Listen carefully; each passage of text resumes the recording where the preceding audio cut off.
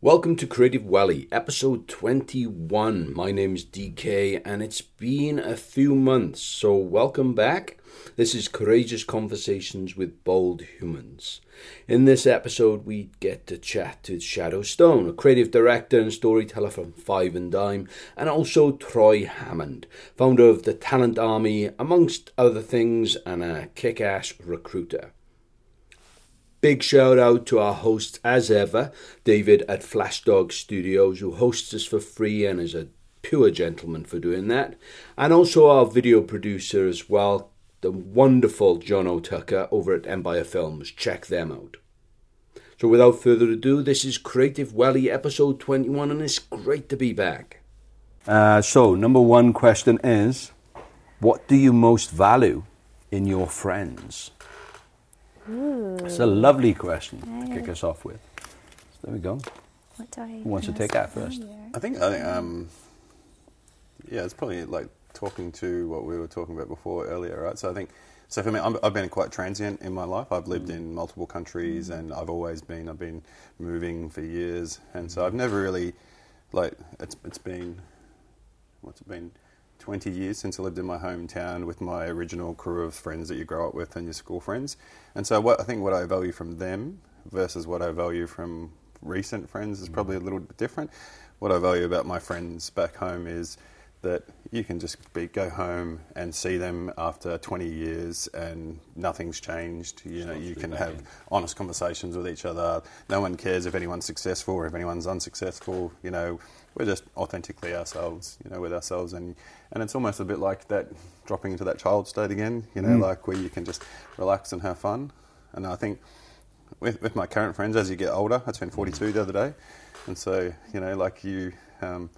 your friends become less and less, I think. You don't essentially have lots of friends anymore. And so what I value now is if I pick up the phone and need to talk to someone, that they answer or they'll check in, to make sure that I'm okay, or that, if I need some good, honest advice, they're the friends. And then they'll make some time for you because we're all very busy people. And so... That's lovely. A great response. Shadow? Yeah, I have a similar experience of being in transition across different places and picking up different friends along the way and then valuing them in different ways. And I feel like I've gone through a journey of getting rid of friends as well, that I sort of realized weren't serving me and I wasn't serving them. And I think that's a natural part of life, is sort of doing that once in a while, kind of reevaluating who you are and your values. And so I think the friends that I've got now, the ones that I consider really, really close, I could literally tell them anything, and I don't feel any judgment. I really appreciate their perspectives, and I think honesty as well. Like, that's a huge value that I try and be with my friends. Try and be honest even when it's difficult. It's tough, right?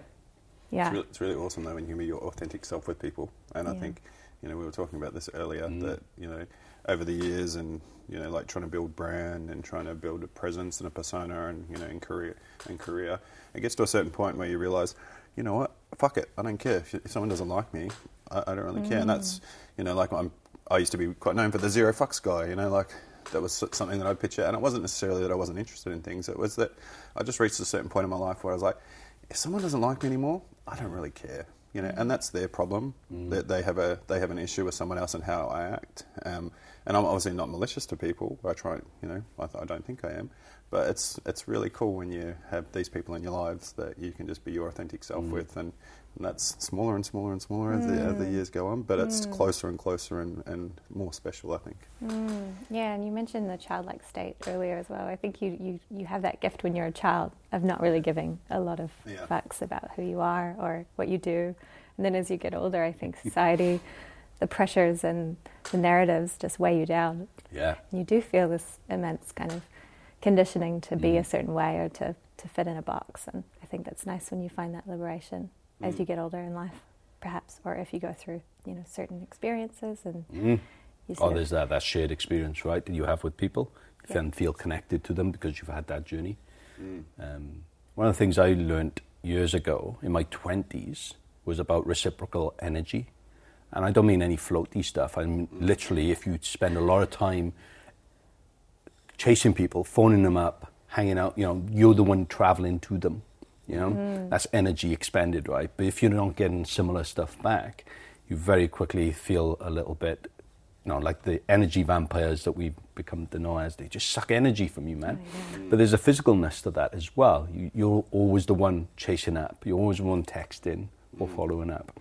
And I noticed that a lot with people who are deep friends are totally weird because in one way they make the energy, they devote some energy to they devote time and stuff. But equally as well, I have friends who I don't see from years because, if I go back to Wales, it's been 2 years, and I literally haven't spent time with them.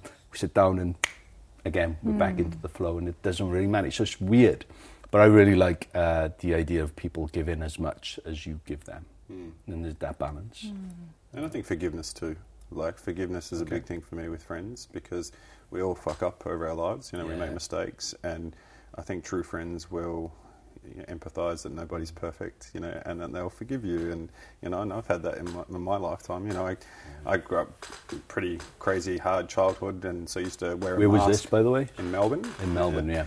Yeah, had a pretty interesting childhood, and I developed this thing that I learned later through psychology and got past it, that I used to wear some masks, to sort of cover my true feelings. And so I made some stupid comments, or not comments, but did some stupid things to impress people when I was a younger kid. And it's funny, because when I went back home to Melbourne, when the travel bubble opened, everyone was like, it's just so good to see you, and we laugh and we joke about the stupid things we all used to do, and they brought up some things, and I'm like, oh my God, you just instantly go back into I can't believe I fucking did that, and they're like laughing, and that's okay, mate, we love you, and I think that's special for me, and I think that's something that I've tried to carry with my life, as people make mistakes, that you offer forgiveness straight away versus, trying to manipulate the situation or make them feel worse about it, so. That's a beautiful perspective to take because we are all human at the end of the day. And when you look at these people who are potentially in positions of power or influence and you see them trying to pretend like they don't have a past or they don't have tendencies of, creating trauma or, recreated trauma based on their own traumatic experiences, then you sort of, it's easy to criticize and it's easy to sort of vilify them when things don't go to plan, but we all are human. And we're all fallible, right? We're all fallible, and recognizing that in other people is probably a great gift because it's, you don't hold people at that high expectation. You don't hold yourself at that high expectation either. So what impact does that have, though, on leadership from a perspective, like we look at the Jacinda Ardern's and the Ashley Bloomfields and stuff, and starting to see a lot of political stuff on LinkedIn nowadays criticising these people. I'm going, well, they're fallible as well. I don't expect any leader in the world to be infallible, unflappable, whatever it is. But also in terms of business, in terms of equal relationships with everything else, we have to be a bit more forgiving, coming back to your point, but what you picked up there. Going back to, though, Melbourne, how long have you not been in Melbourne? 20 years almost. Right. Yeah, almost 20 years. And so I'm pretty much a Kiwi now, right? So, so you came over here when... I lived in the States, lived in the UK, and then my ex-wife dragged me here kicking and screaming to New Zealand, and I woke up and I was what the fuck have I done? It's raining every day and it's cold and miserable. And came to Wellington then. Right? Well, Melbourne, you get the true seasons, right? So right, it's going to be sunny soon anyway, so I'll wait it out. Here, you can go through a period of 6 months where it's just miserable. And I got here in that period, and I was like, what have I done? And and it was interesting. I was talking about this the other day with someone. They said, how was it being an Aussie moving over the side? Because normally Kiwis go that way. Yeah. And I said, well, it was tough initially because there's so many little nuances that you just, because it's so similar that you think you could be exactly the same as you were in Australia and be here in New Zealand and it'll be okay. But it turns out it's not. Okay. Like what? Give us an example of the nuances. So humour is definitely different here. I find New Zealanders a lot more emotional. In terms of humour, and Australians probably a little bit more, if New Zealanders on this scale are emotional, and Australians are a little bit more crass, so we, as Aussies, tend to, if there's a little weak point that you have, we'll joke about that because, it's funny to us, to joke about that. It's horrible when I say it out loud. It really is. And then, if I was very cross, it'd be like 4 eyes, blah, blah, blah, and then New Zealanders are opposite. Well, oh, shit, you wouldn't joke about that. That's a really emotive to me, And so I remember when I first got here, I'd be sitting in bars having a drink and someone would get really angry and I'm like, oh my God, what am I doing wrong? And it was just little things. and definitely the tall poppy thing, is huge here in New Zealand. If you're successful, people want to shoot you down and they want to bring you back down because, that's not. It wasn't so. It was a little bit more foreign here in New Zealand that all these people having success. Where in Australia, I think we're bred to be successful. Like from a very early age, it's all about winning, whether it be in business, whether it be in life, whether it be in sports. And so, little nuances that were different. Yeah. But then the good things are, there is no better place in the world for me than Wellington to create a business, because we're so intrinsically interlocked in terms of people and process and business. And if you do well, and if you're doing the right things, and if you're helping people, and doing it for the right reasons, people will help you.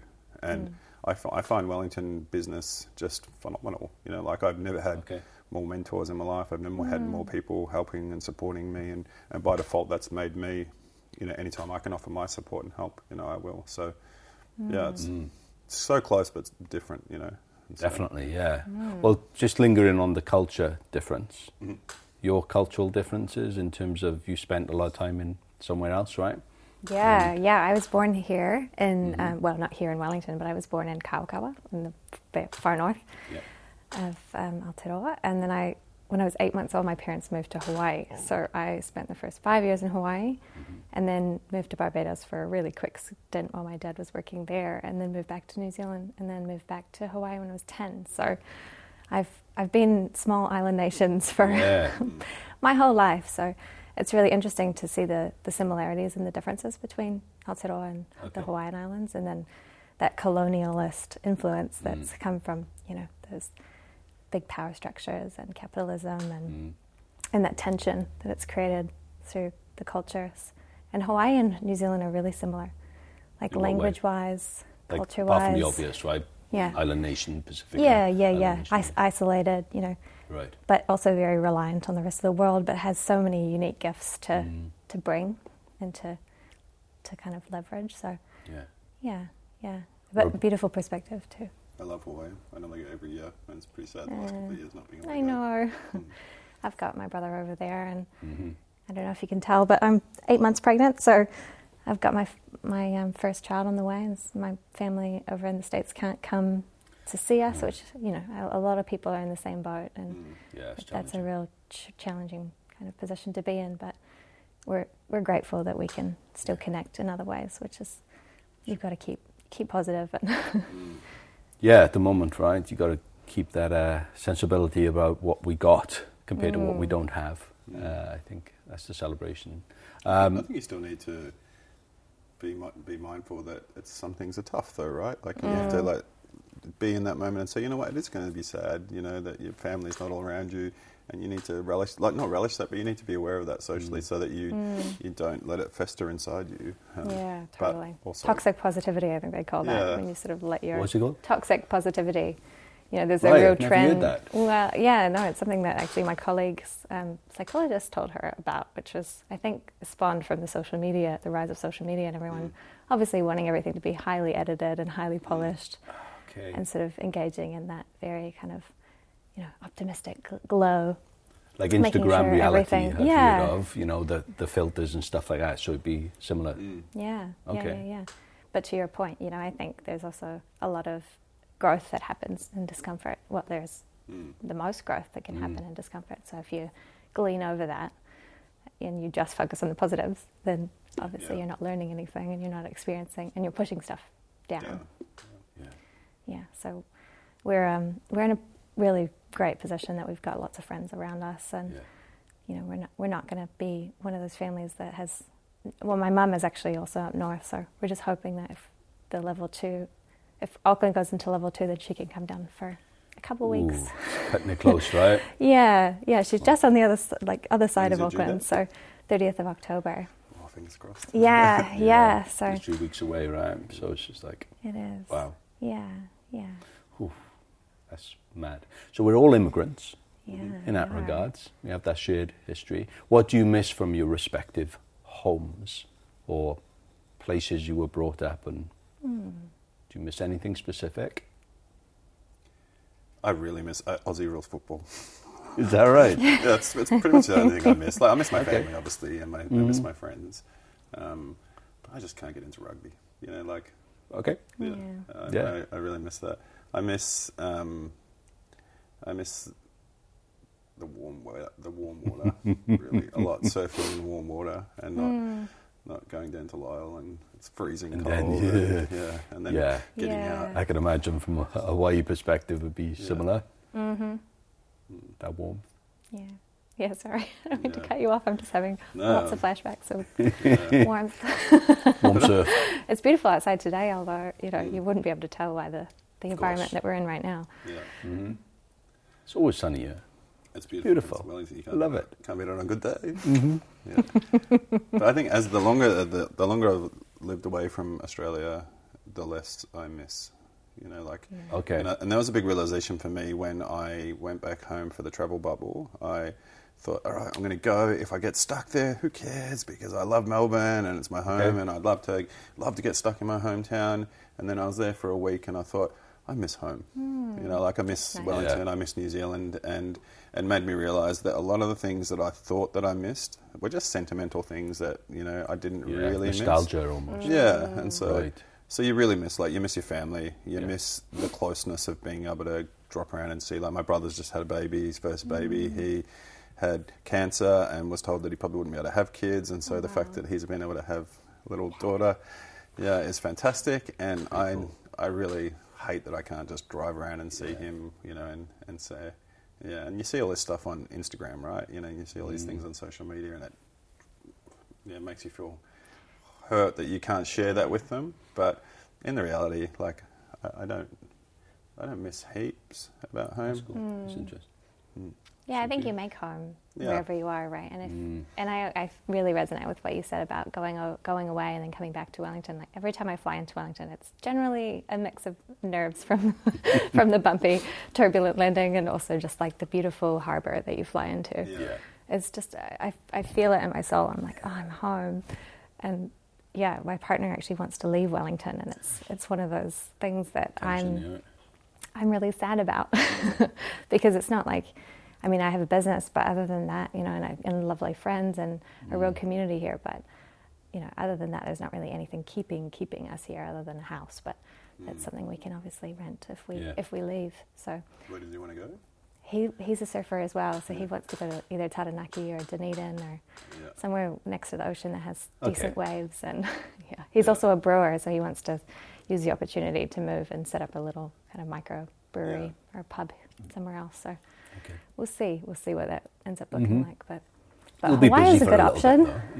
I said to him, maybe we could go back to Hawaii because as I've been on this pregnancy journey, I've realized just how much I do miss home. I do miss Hawaii, and I think. Also, that maybe some of that is convenience. That you walk outside and it's really, really nice, and you don't. Just with warm weather, I think comes this ease and kind of flow that you can get trapped in. You can become very unproductive and want to spend all your time just on the beach or hanging out, not getting work done. Paddleboarding and But also, it's that ease of just knowing that you can.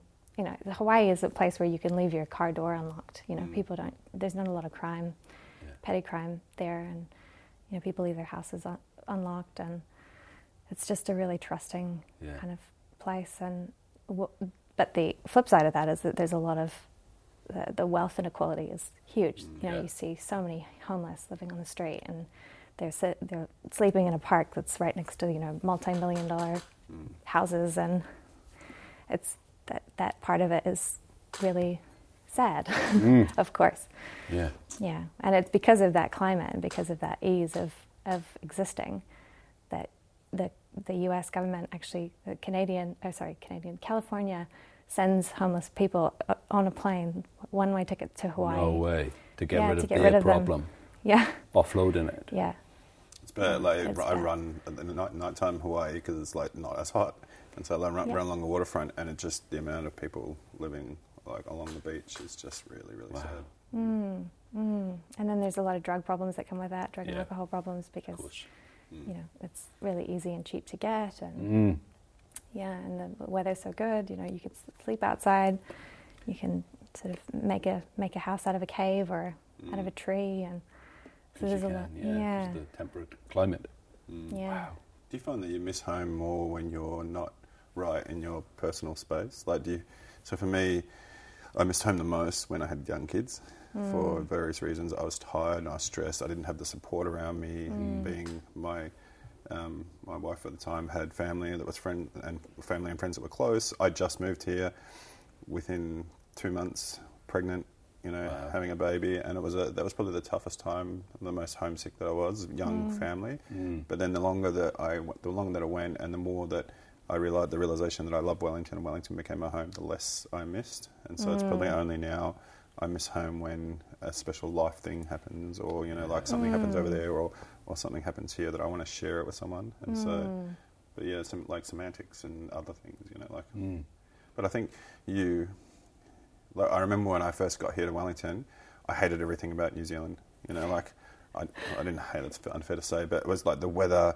The people, I thought it was different, Well, it sounded like you didn't want to come. Yeah. Right? You were dragged to your kids. Yeah, we were definitely going to Melbourne, and then all of a sudden we'd come here. And then I wasn't ready to be here, and I didn't enjoy, and I didn't have any friends, and, and then I remember like being really annoyed and upset about it for like the first 3-4 months. And then when I found out, hey, we're pregnant, I was like, oh no, we're stuck here, and it wasn't until I thought to myself, all right, well, I need to commit to Wellington now, and so I need to go out and do something about it. And so I researched, AFL football in New Zealand, and I found that there's 4 teams that play each other every other 4 weeks, in Wellington, this tiny little league. And I was like, well, I'm going to go and do that. And so just going and doing that made me a little bit happier, and then going to other things made me a little bit happier. And then it got to the point where I'd committed to New Zealand, and I just started missing things less and less and less and less. And now it was like almost you were finding communities to tap into that satisfied your nostalgia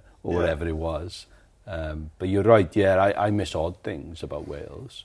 And for me, the biggest thing of late, apart from family, apart from friends, which we go to, it's like the valleys, the physicalness of the valleys. Where I was brought up in a place called Pontypridd, which is at the heads of the valleys, 10 miles north of Cardiff, where the valleys, in a sense, start, right? That's why it's called Heads of the Valleys. And most years I used to go back and be back this is going to be the longest time I've not been back home in a decade. But every time I go back, usually it's around September time, so it's at the end of the summer, and I just see how lush everything is, how green is my valley and all that, right? But everything is thronging with nature and life, and because of where I'm from, literally, my parents' house, where I was brought up, is on the side of the valley, which we look across the valley. So it's got a beautiful vista across this, and then the Taff, which is the river that runs through the valleys, which is where we become known as the Taffies, the Welsh people, the Taffs. That's what we see. And we see not just like buildings, but also a huge amount of greenery and trees and thronging with that life, as I said. And I miss, weirdly, that type of thing. That kind of nature, land kind of connection. Have you missed it the whole time? Or has that been... I've only noticed in the last probably 5 years since I've been back, because I've been paying attention. Because usually when you go back in the first couple of years, you're like, it's an assault on the senses, because you've just been away and been doing other things, then you're back again, and you're usually doing the very quick thing of catching up with as many people as possible. And attention is going to humans rather than physical place. And then over the years, you go back and it's a little bit more calmer because you know what to expect now. And a lot more time is just spent with. There's a beautiful thing in Wales called the Eisteddfod, which is Eisteddfod. And it's a national kind of competition celebration every year of Welsh culture, right?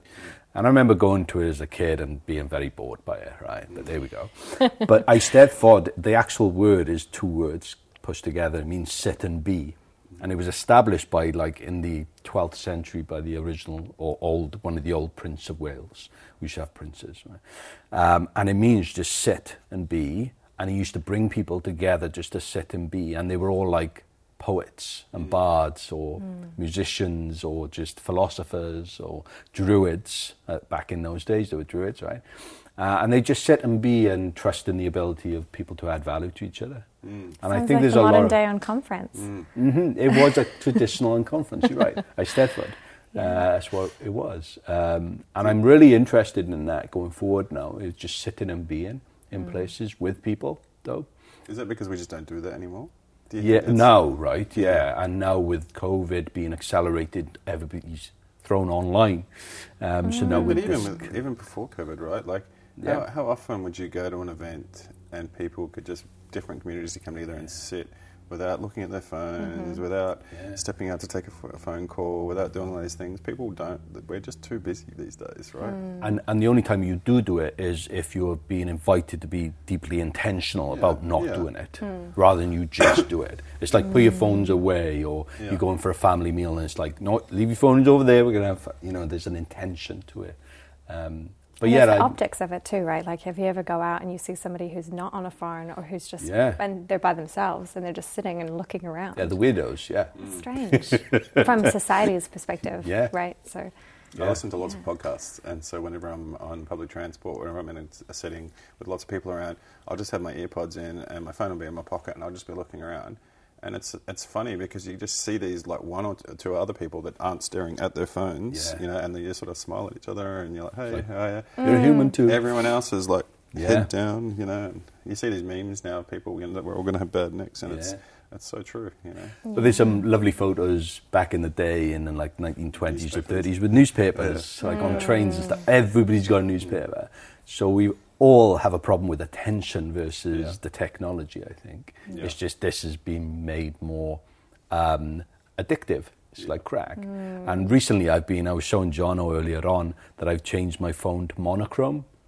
So everything is, there's no colour, it's just black and white. And I was reading some stuff online about if you do that, it reduces the temptation from that colour therapy stuff of like all the colours have been designed purposely to draw your attention in. But without colour now, I've literally not looked at my phone as much because of it. Great. Or when I'm scrolling or reading stuff on there, it's much more attention is given to the content rather than the pretty things, so we say. Yeah. That's my secret fantasy, is to not look at my phone as much. There we go. I But shall steal your phone. It is an intentionality thing, though, right? Like, there's a really famous neuroscientist, Nur Eyal, who wrote a book that influenced a lot of high-growth startups like Facebook and Google about how to hack people's attention, called Habit.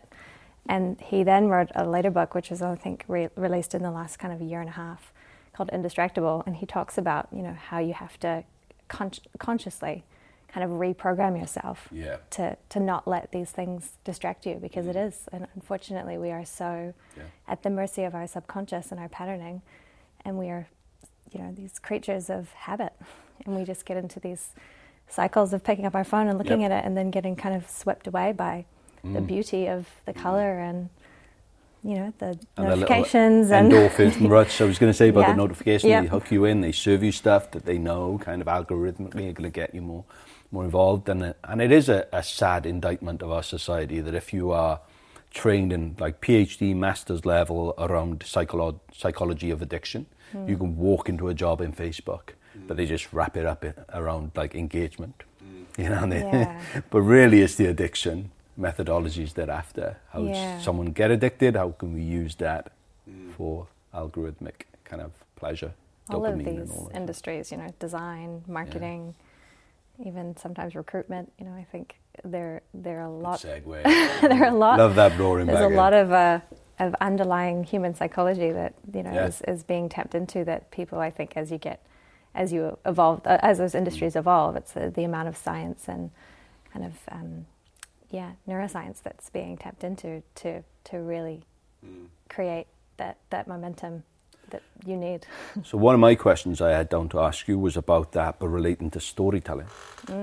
So could you, because I know what you do, but Troy might not know, and people obviously who are watching this, what do you do, and where is storytelling, and how have you kind of transitioned and utilised storytelling as a mode?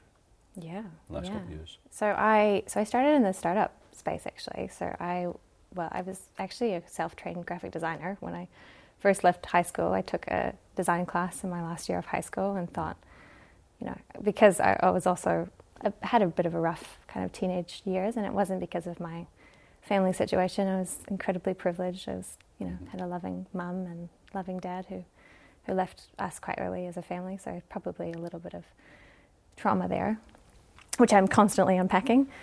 But I figured I want to go into the arts and do that. Even though I love science, I always consider myself being, if I didn't do arts, I would do neuroscience or psychology. So I did a design class in high school, and then I figured myself a designer. So I got a few freelance clients sort of right off of the back of high school and built up a bit of a freelance portfolio, and then decided I wanted to study a Bachelor of Communications at Massey. So did that, specialized in marketing, and then as I was studying, I got some work with Samantha Gadd from Humankind here in Wellington. So I did half of my degree up in Kirikiri remotely, and then moved down to Wellington and did the rest of it here, and worked alongside Sam, and she had a couple of really cool clients at the time that I was working for her, but then I ended up working with her clients. So 3 Months was one of them. So they were one of the early app development companies based here in Wellington that used Agile methodology. So met Mark. I remember that was like Holacracy time and all the things. That was when I first met you. Yeah. So I worked with Mark Pascal for a little bit, and then worked for Property IQ as a contractor, which was a property data company before CoreLogic, which is a big US-based company, bought. They were part owners of them. Also RP Data, which are Australian-based data company. They merged and bought Terralink, which is the government-owned, that owned QV.co.nz, a few other kind of property-related data services and products. So, I worked for them for a couple of years as a contractor, and then started Five and Dime off the back of that, which is essentially at the time we were just filling a gap in the market for really flexible marketing and comms, sort of on-demand talent. What year was this? 2014. Right. Yeah, so 7 years ago now.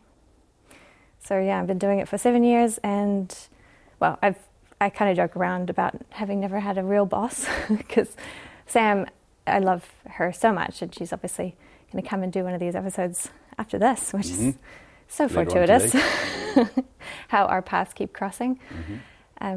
She was an incredible mentor and role model as a leader, and I think seeing the way she operates in business and sort of, she inspired me to actually start Five and Dime, and helped a lot along the way in terms of setting me up with early contracts and policies, and helping me with recruitment and all sorts of stuff. So she's an incredible human, but seeing how she led her team and seeing the gap that she filled in the market, I was sort of drawn to take a similar direction. And then I started working in the social enterprise space, actually. So the last kind of 5 years, I started working with the Yakina Foundation, which was a real eye-opener for me, because I've always been quite a strong values-driven person without realizing it. I think when I was younger, I went through the whole zero fucks given phase of trying to shape my identity and being confused about what that might look like, and pushing back, and then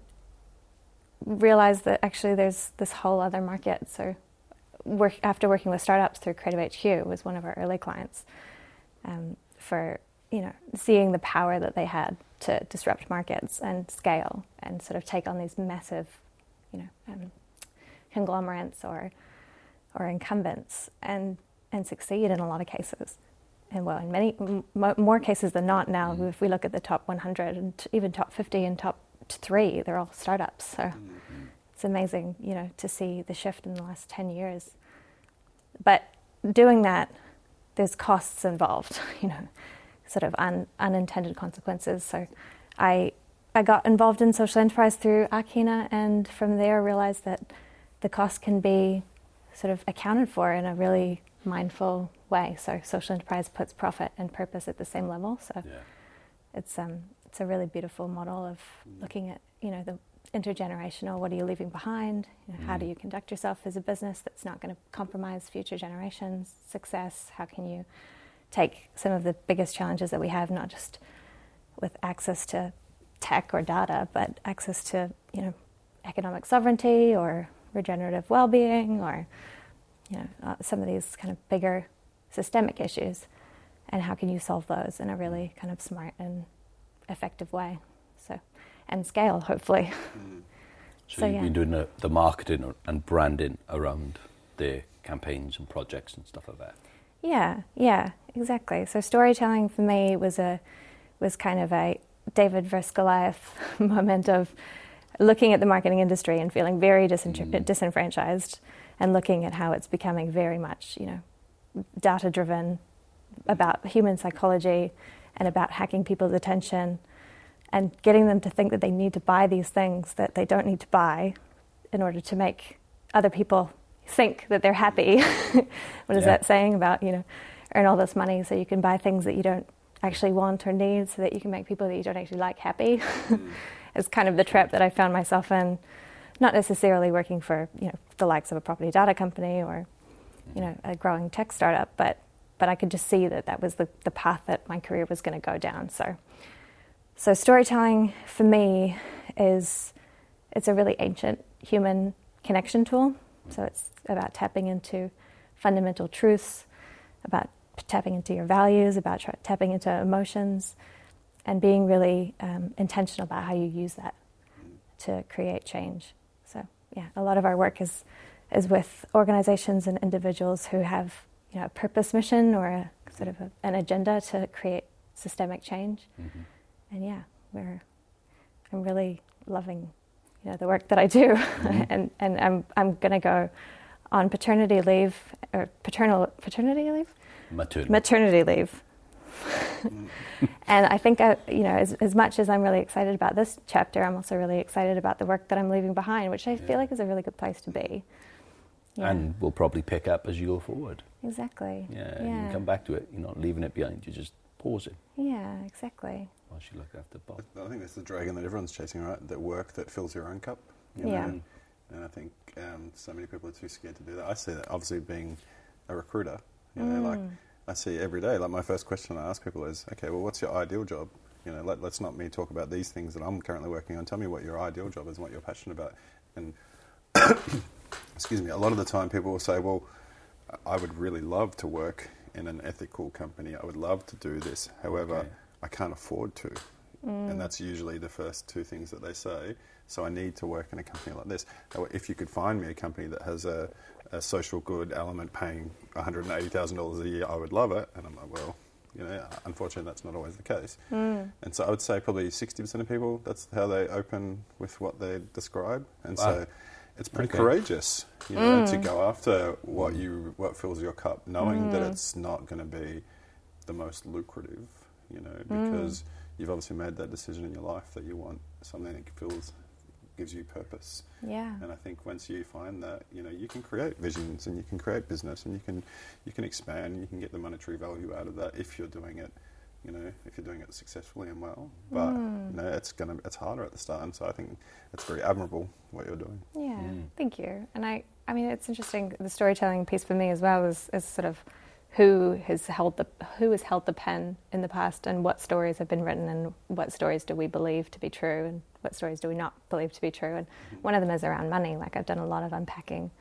of my relationship with money and my money story. And I think I've read there's stats that say that if you earn anywhere over 80K a year, that you're actually there's no correlation between that level of income and happiness.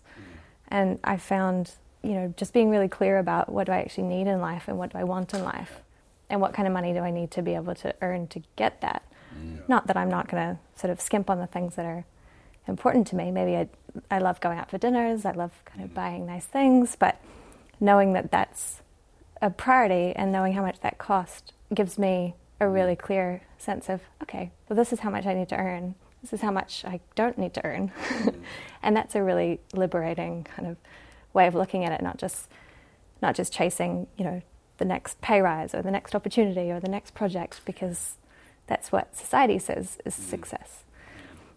I love that, because that's challenging for probably a lot of people listening. They're always chasing the next promotion, the next bump in their salary grade or level or whatever they're doing, rather than thinking, well, is that I'm fulfilled, I'm happy, I'm filling my spirit, not my ego, which we talked about earlier. And and there's also a lot of research around people who won the lottery in terms of their happiness levels. If you were horrible and, and weren't in a good place winning the lottery, you reset back to it after the initial joy of, hey, I got money, but now I'm going to just make money to make me miserable. Cause have you ever read I can't remember what her name is. She was what's the term? Like a nursing home nurse. Okay. She worked in nursing home and it was an elite. You had to have, like a very high net worth to be in this nursing home. Okay. And she started interviewing people as they would become closer to dying around what their biggest regrets in life were, what their biggest joyful moments were. And as it came, I think she did like 1,000 interviews, and the biggest regret was that they spent too much time working and not enough time with their family, spent too much time chasing money, and so that was ultimately their biggest regret. And I think, I see that day in, day out. I was going to say, what about, your reflections on that, but also the work you do? Yeah, well, I think so. And for me, my story is a little bit similar. Probably not as wholesome. Oh, trust me, I left all the other stuff out. The non-wholesome stuff, gambling, or whatever. Right. So I worked in sales for years, and then moved to London, and thought, holy shit, I'm going to need to get a job. And then walked into a recruitment company, and they said, do you want to come and work for us? And I looked around, and it was like they're having their Christmas party in one of Gordon Ramsay's restaurants in in the Savoy, and I heard the guy said there's $1 million on the bar, and I was like, and you guys do what? Recruitment? And I was like, yeah, I want a piece of this, and I grew up really poor. I had to steal food, as a young child to feed my brothers and the like. So for me, money was everything, and so I saw that, and my eyes just went dollar signs. Yeah, I can do this. I'm good at sales. I'm good at dealing with people. I can do this, and so I did it. And I was very successful at it. And then I moved to New Zealand and had to start again. The thing I probably mentioned before is there's this weird thing in New Zealand about New Zealand experience. If you don't have New Zealand experience, how do we know that you're any good? And I'm like, well, I've worked in Melbourne and New York and London, and they're pretty big cities, but Wellington, sure. And so I pretty much had to start my career again and earn it from the start. And so then I, met a really lovely lady, Linda, who hired me and said, go for it, and I did really well and built that business and built the next business. And then I remember I had this epiphany where I was interviewing. I had interviews booked in my diary all day to interview recruiters. Okay. And it was about halfway through the day that I just almost gave up. I was like, holy fucking shit, are we this bad? As an industry, recruiters, right, like, they're just liars and cheats, and they'll just tell me anything to get the job. And I remember thinking, it can't be this. It can't be like this. There's got to be, And so, I started changing my interview style over the rest of the day, just to sort of see how people were and try and get some real authentic self out of people. And none of them would give it to me, And so, I made the decision at the end of the day that I'm just going to quit my job, and I'm going to, I'm going to go off and I had a software startup that I was building behind the scenes, which was recruitment related. Which is a whole other story for a whole other podcast.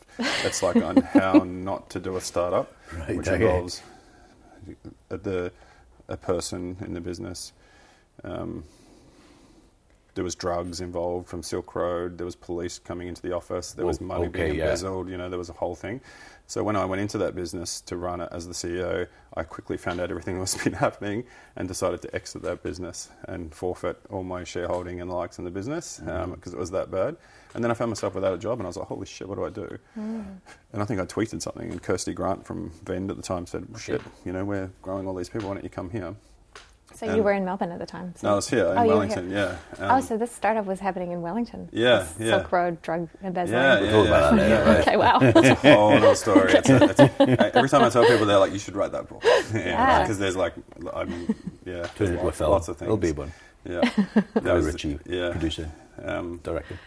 So then, we just went off. So as then, long as Brad Pitt or someone plays me, I'm happy. I don't care. Yeah, there we go. I don't care where the story goes. Of course, yeah. Or Ted Lasso, maybe. So then Kirsty rang me and said, "Hey, why don't you come and work at Vend?" And I would never have gone and worked internally at a business before, because I was the old, I don't want to be involved in politics. I don't want to do the HR stuff. Right. I'm a hired gun. I like to jump in, jump out, and that's my personality and my brain. I start things, I leave once they're they're done. But then when I went and worked at Vend, it was like just opened my eyes completely to like empathy of people, and the recruitment part that I was missing was that how I was changing people's lives afterwards. You know, like I'd see the result of what I was doing, and I'd see the result if it was good or it was bad or it was indifferent, and it would be in my face every day that if I did a good job and I helped build that team. And so then I started thinking about, well, I'm not just recruiting one person, I'm recruiting for a whole team here, and that team is a part of a company. And so I started thinking really holistically about how I recruit and what I did, and working in a startup was fun, you know, and it was people were authentic, and you know, I was changing people's lives. You know, they were getting some really amazing experience, or they were getting to work in these really cool companies where, you know, that they would have way more growth over 2 years than they would have in a big corporate. But then I realised pretty quickly that I get bored of being in the one company. You know, like as much as Venn was really cool, I just wasn't a company guy. You know, and so I kept resigning. And Kirsty kept saying no, you know. And then I remember I was like, oh, I'm going to go. And she's like, no, why don't you come and move to Auckland, and, you know, you can try it up here. And then I flew up to Auckland and looked at houses, and I was like, no, I'm going to resign. And then, so then when Venn unfortunately announced their restructure and said we're going to have to lay off 60 people, I was like, hey, I'll go, and I'll help lots of people, you know, find jobs. And so I set up Talent Army as a conduit to help people find jobs. But in the tech sector. In the tech startup sector. So it was, and I remember so I didn't have a business plan, I didn't have anything. It was purely, I'm going to help these people find jobs. And so I quickly set up Talent Army as a vehicle just to help them find jobs. And then I started doing that, and I was thinking, this is so fun. You know, this is just, I really enjoy the clients that I'm dealing with. And I was really fussy about, no, you don't want to work there, so I'm not going to work with them. You know, like it's a horrible environment. Right. I know a lot about their culture. You know, you don't want to work there, you know, and so... And then I remember sitting around thinking, shit, I've got a company now. I better come up with a business plan. And I wrote down, my business plan was the Jerry Maguire methodology, I called it, which is not show me the money. Which is whenever I say that, people are like, what the fuck? No, it's when he quits, right? Yeah, it's less clients, more business. You know, and he talks about having that, you know, like, and the hugs that he has with his, you know, with his clients and likes. And so for mine was, I want to work with less companies, and I want to do more of their business. And I want to have a real relationship, because that was what was missing for me in recruitment. Was you know, there was just bullshit everywhere. You know, no one, they didn't really know anything. They wouldn't know anything about your business if they're recruiting for you. They're just flicking your CVs. And so, it was, I'm going to take this as an approach. And so then, so Talent Army was born. When was this? What year? 2014, actually. Same year. Same year. Awesome. Yeah, and so I think I freelanced initially around a little bit on my own before I set up Talent Army. Did some work via Sam. You know, Sam introduced me to a few companies and the likes. And then Talent Army's been successful. You know, we've done well. We've not had to make a single sales call, you know, in the 7 years that we've started, you know, set up business. Which that's a good indicator. That's incredible. Yeah, for a recruitment company, it's pretty insane. Things that most recruitment companies, you spend 4 hours each Monday and each Friday, you know, on sales calls. So what makes you different, though? Can you unpack that now, looking backwards? Yeah, I think authenticity is the biggest thing. So, and I was very authentic about my personal brand. Right. And this is the challenge that I have now, is that I have a brand, Talent Army has a brand, and I find that there's the challenge because a lot of people want to deal with me or my brand, but I'm trying to say, well, now, you know, I'm very fortunate that I've hired these amazing people that joined Talent Army, and we have a fantastic brand. But I think it was authenticity, that I wasn't going to lie or cheat to people. I was going to be very open about it, and that I knew my clients, because it was less clients, more business.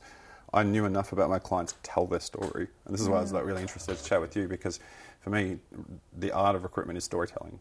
If I can say, hey, and this is usually how I'll start a call with a candidate. If I say to them, hey, I'm working with this company, and they'll say, all right, what's the job? And I'll say, well, let me tell you their story first, because it talks it talks to this particular role.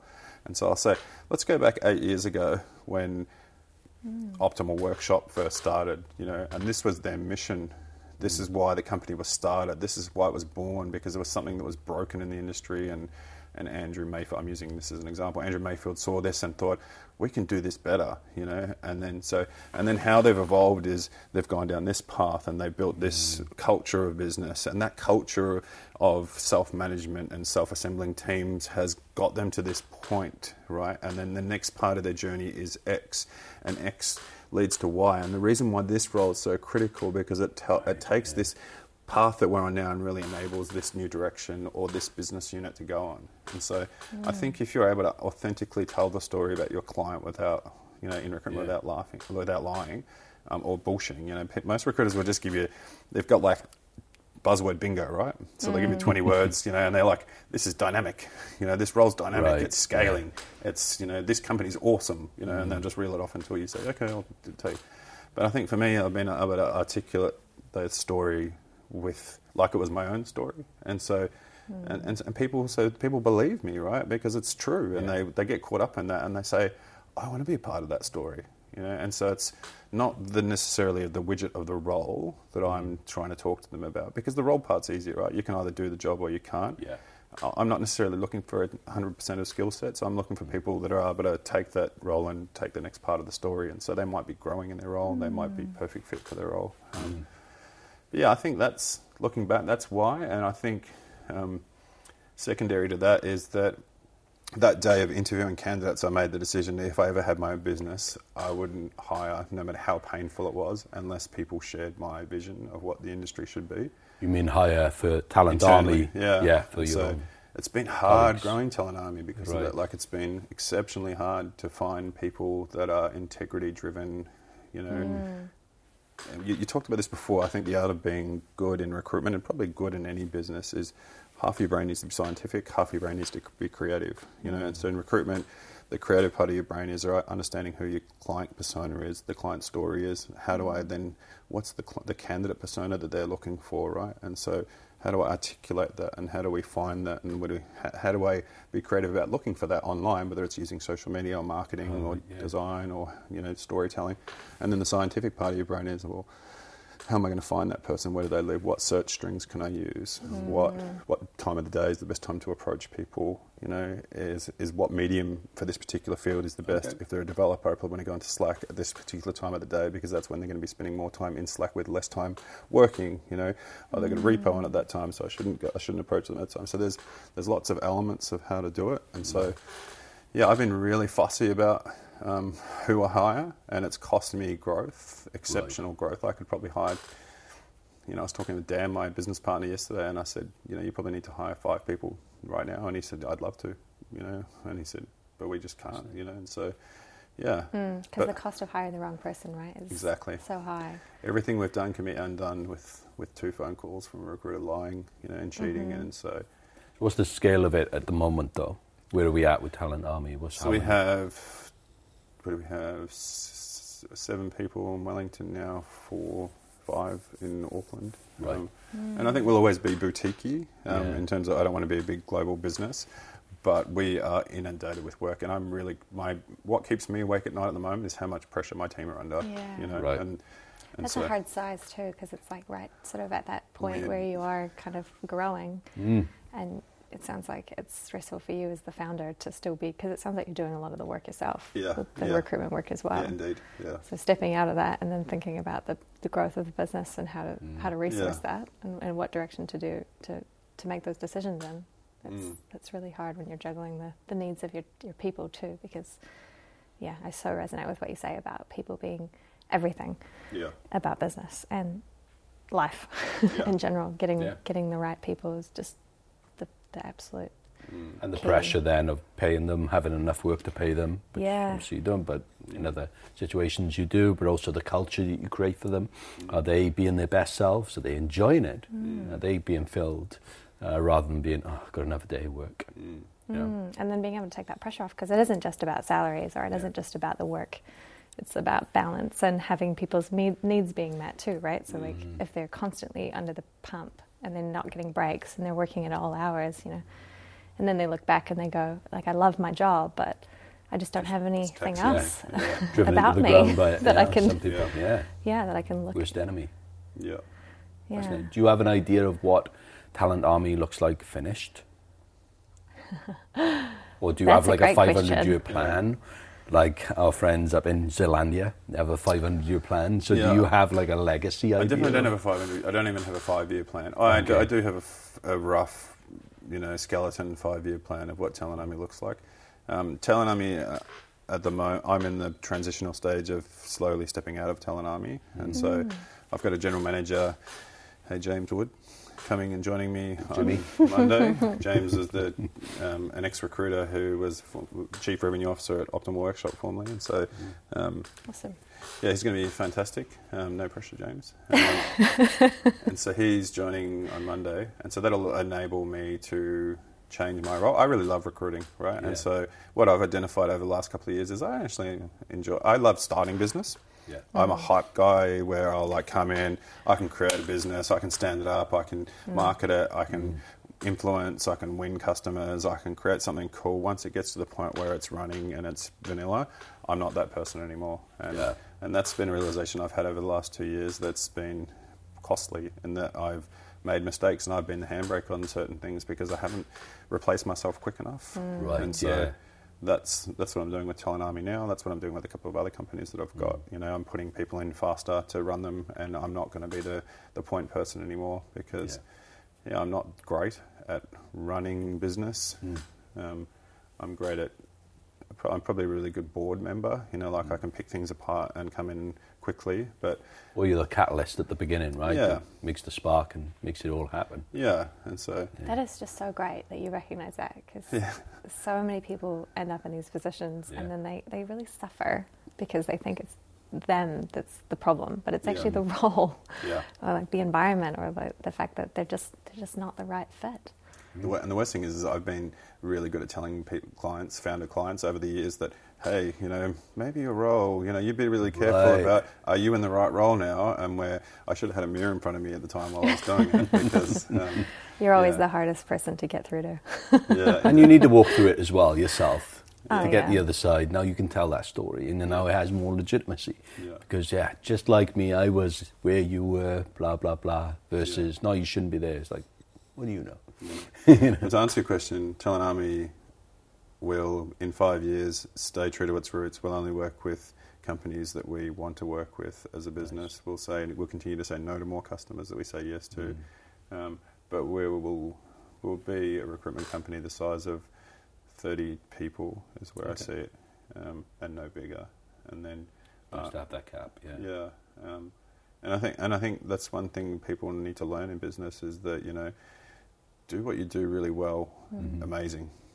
You know, find that your niche, find your space, right, and really and especially if it fills your cup, right, like find that thing that brings you joy and business and do it really, really well. And, you know, I don't want to be, like I look at these other recruitment companies, you know, that are global big businesses. I don't want that because it loses, for me, the essence of why I started Talent Army in the first place, you know, and so. That's cool. What about you and Five and Dime? Speaking of podcasts, just really quick before we go there, Go on, just thinking about what you were saying about people finding their dream jobs or finding a way to express themselves that fills their cups.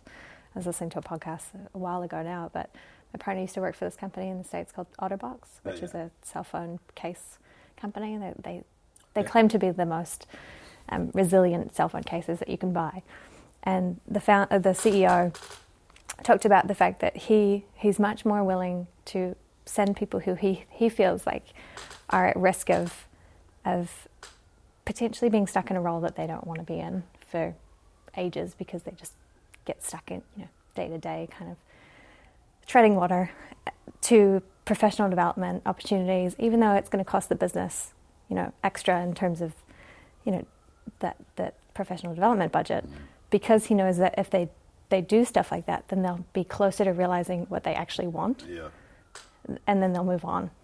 And I think that was such a huge lesson for me. It's like, I'd rather stay really small as a business and find people who really align with what we're doing, because it is, I mean, we have been pushing shit uphill a lot for the last 5-7 years of working in the space of, you know, maybe we don't need to earn as much profit, maybe we can put some of this into impact, and that doesn't sit well with everyone. So Your business, it's a collective, or is it? It kind of is. I mean, it is privately owned, so it's myself and actually Sam Gadd has shares in Five and Dime, which is amazing to have her support.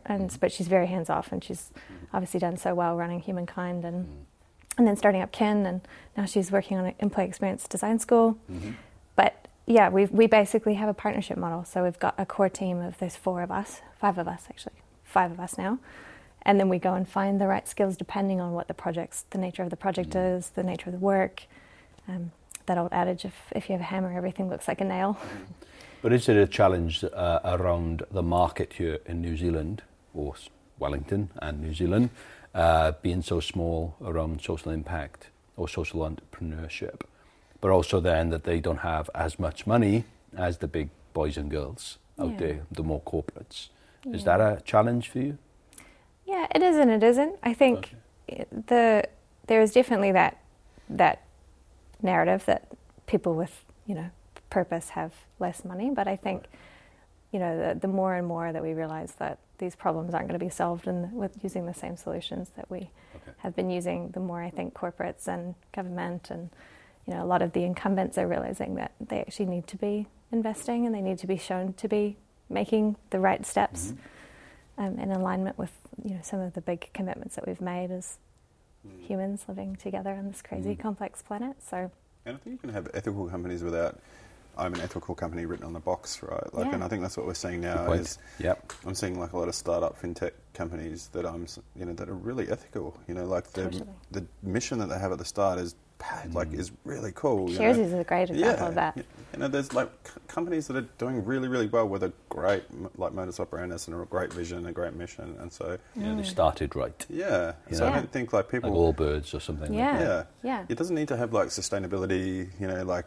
Where everything written on the box. I think if you've got the right people with the right values, there's good profitable business out there. Totally. Behind. Yeah, just thinking about Sharesies, they're Trojan horsing the fintech industry because they are fundamentally reshaping the system, giving everyday people the ability to access share markets that they would never be able to access, and making it super accessible, democratizing that, and so. That's Kogo, incredible. Like what Kogo is doing, there's probably 12 companies that I can't talk about, but I'm on an NDA that are doing really cool stuff, and coming out of Wellington. So I think the market's definitely changing to people want purpose-driven business now, and and I think the world's changing. As we see these big Facebooks and the likes. I read an interesting article on the way here this morning about someone attacking Facebook, saying that they're taking over the world and blah, blah, blah, as they stand up Reels and all these things. And I think there's that push away from that big tech company now. And so, but in saying that though, I deal with a lot of big tech companies that are doing it really well. Yeah. And so I was just going to mention Amazon in the same kind of vein of, people kind of going, okay, I'm going to go more boutique. But then Amazon or AWS just invested a stupid amount of money in New Zealand in the tech sector, right? And that's going to, I suppose, be a good thing, or probably drip down at some point. You're going to see the impact of that in. I'm an optimist.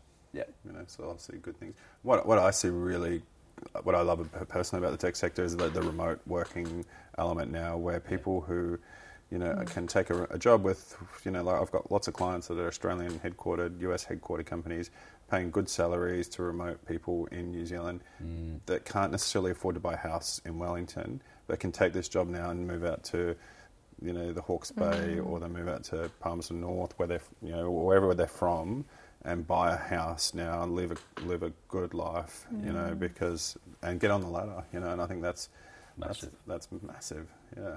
Yeah, for most people who are just trying to get what you would describe in that happiness for them is a threshold of security, house for their kids, and that's it.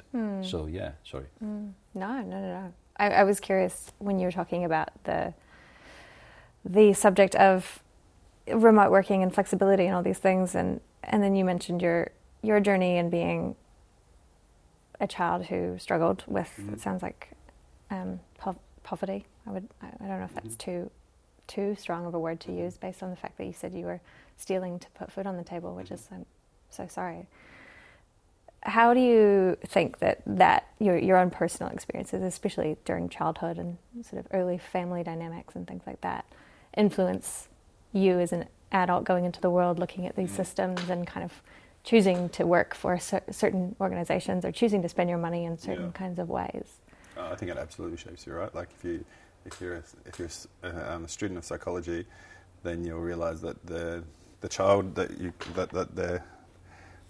grow up in, and then the things that you learn or the challenges that you have, I think you naturally try and reflect them in helping others before you'll help yourself. And I think that's part of your journey in life, is that you know, I think you start realising them, because that's naturally how you've been living your life. And so I've tried to help people grow and help people make money and help people be successful before I was doing it for my own self. You know, and I think, that's definitely shaped my life, and a lot of that, and like having empathy for people that life can get better if you want it to, and if you ask for some help. And so, that's I see that all the time in companies and teams, especially because I think there's, to your point about the way people label themselves, or having a very ethical value proposition versus just having a value proposition that's maybe more functional or sort of market driven, and then what actually sits behind that is a whole different set of values, and maybe there's not that kind of translation, but that's okay, because the market doesn't necessarily need to buy into those ethics to be able to realize that this is a great solution to their problem.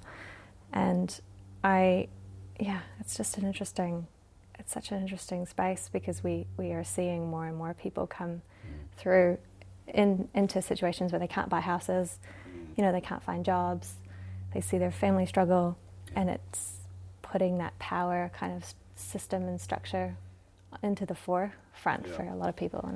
And if you throw in the fact that they, like every time you pick up a newspaper, there's some guy telling you about how you can buy a house using your parents' money, and I'm not sure if you saw this guy on TikTok the other day. He was like, if you want to buy a house, you need 20% deposit, so that's $160,000 if we're talking about this house. So you get $80,000 that you save, and then you get $80,000 from your parents, and then you go out and buy a house. And I was like, my dude, that's simple. My dude, you are not in the world that we are living in currently, with like lots of people. And so I see it every day. I see the social pressure of what storytelling, right, to a degree does, because people are out there on social media telling their story, showcasing who they are, trying to be this unauthentic version of themselves, which is putting pressure on society that's seeing that, and feeling that they can never get ahead, and then giving up almost before they even start. There's so many people now that say to me, I'm never going to be able to afford to buy a house. And I'm like, well, if you say that, you probably never will, right? Yeah. Like you've got to start there's also somewhere. the conditions. Some people are literally saying, I can't because I'm a single person, and therefore I'm not a double income household, and looking around and I don't have savings.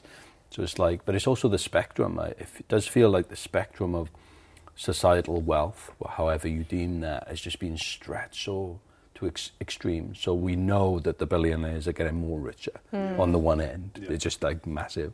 But also we're getting more poor people. And it's just being stretched, so the middle is becoming thinner. That's all. But the extremes are also being stretched. And that's not good for society. I think the ends need to be conflated somewhat. These need to be brought up, these need to be brought down. How you do that, that's a whole other kind of question. But well, actually, Japan is a really great example, because I love looking at references from different data points. But Japan has some really interesting progressive tax policies, but they also have this intergenerational wealth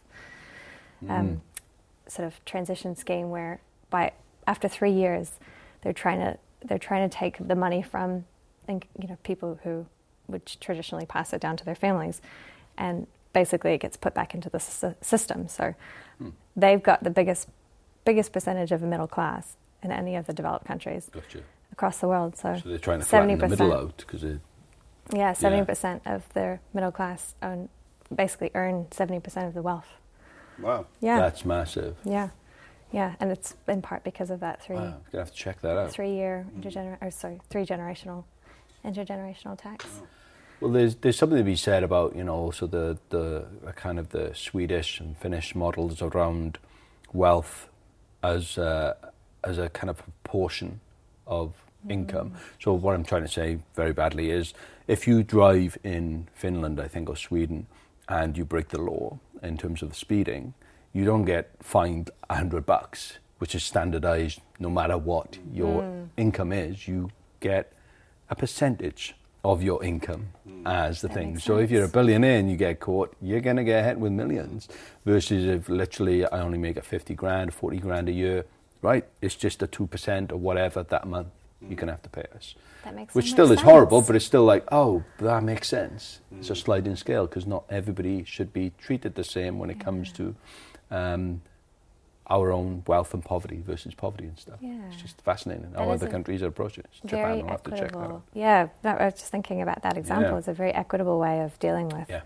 punishment because you can't treat people the same when it Yeah. comes to punishment. You have no idea. One person might be driving to the hospital because they have to get there because Yeah. they've got an emergency, and another person might just be breaking the law for the sake of it. But regardless of their grey. own personal Yeah. decisions, it's also really interesting to see that relativity around their. Well, if you're a Wealth. billionaire and you know it's only $100 to their get caught resources. speeding, whatever, you know. What is it? Jerry Seinfeld, I'm a fan of his. I think it's hilarious. And he has an amazing collection of Porsches, and he just drives around Manhattan and parks anywhere because he said, it's easier for me to just get a parking ticket, you know. Right. And so he just doesn't bother paying the meter anywhere, and then he'll just pick up his parking ticket. So there's like a thing online of Jerry Seinfeld getting parking tickets, and I think, you know, Similar thing. Yeah, 'cause like- you can Interesting. he like so fucking charge him more, you know, Yes. like make it, you know. Imagine if it Yeah, was so- proportional, Yeah. you'd probably think twice. I think back in the Nordic states, and I don't know which one, Finland, Sweden, Norway, one of those, also have a weird one around, in a good way, about disincentivizing people from speeding. So how they would do that in most countries is you would fine people. You set up cameras, you fine them.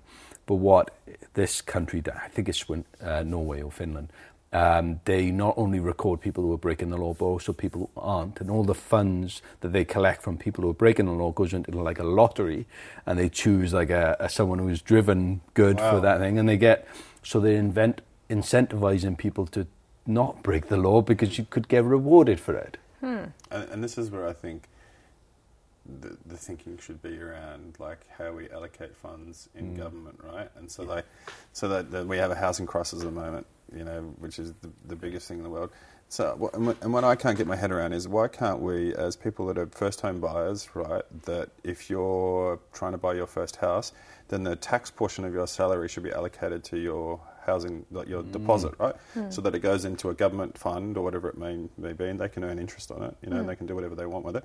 But when you're ready to make your first home, that you can then access that tax that you've paid to be able to allocate to your home. And so That's clever, dude. rather than spending, do it. you know, like stupid amounts of money building houses and things like that, right? Yeah, Like, yeah. and it'll give people like that. All right, they'll know that they can start saving. You know, but I think the allocation of government funds is broken. You know, and how we're doing it. And Yeah. you know, Yeah. when I hear things like that, I mean, the Nordics are fantastic, right? You know, like they're like Yeah. love heart eyes every time you hear about them. Yeah, because education, how they approach it, or even, you know, civics, but also right through to prisoner welfare and things like that. And it's amazing. It's like, how they got it. And you can't just rely on us, different cultures. Like, they're humans. Yeah.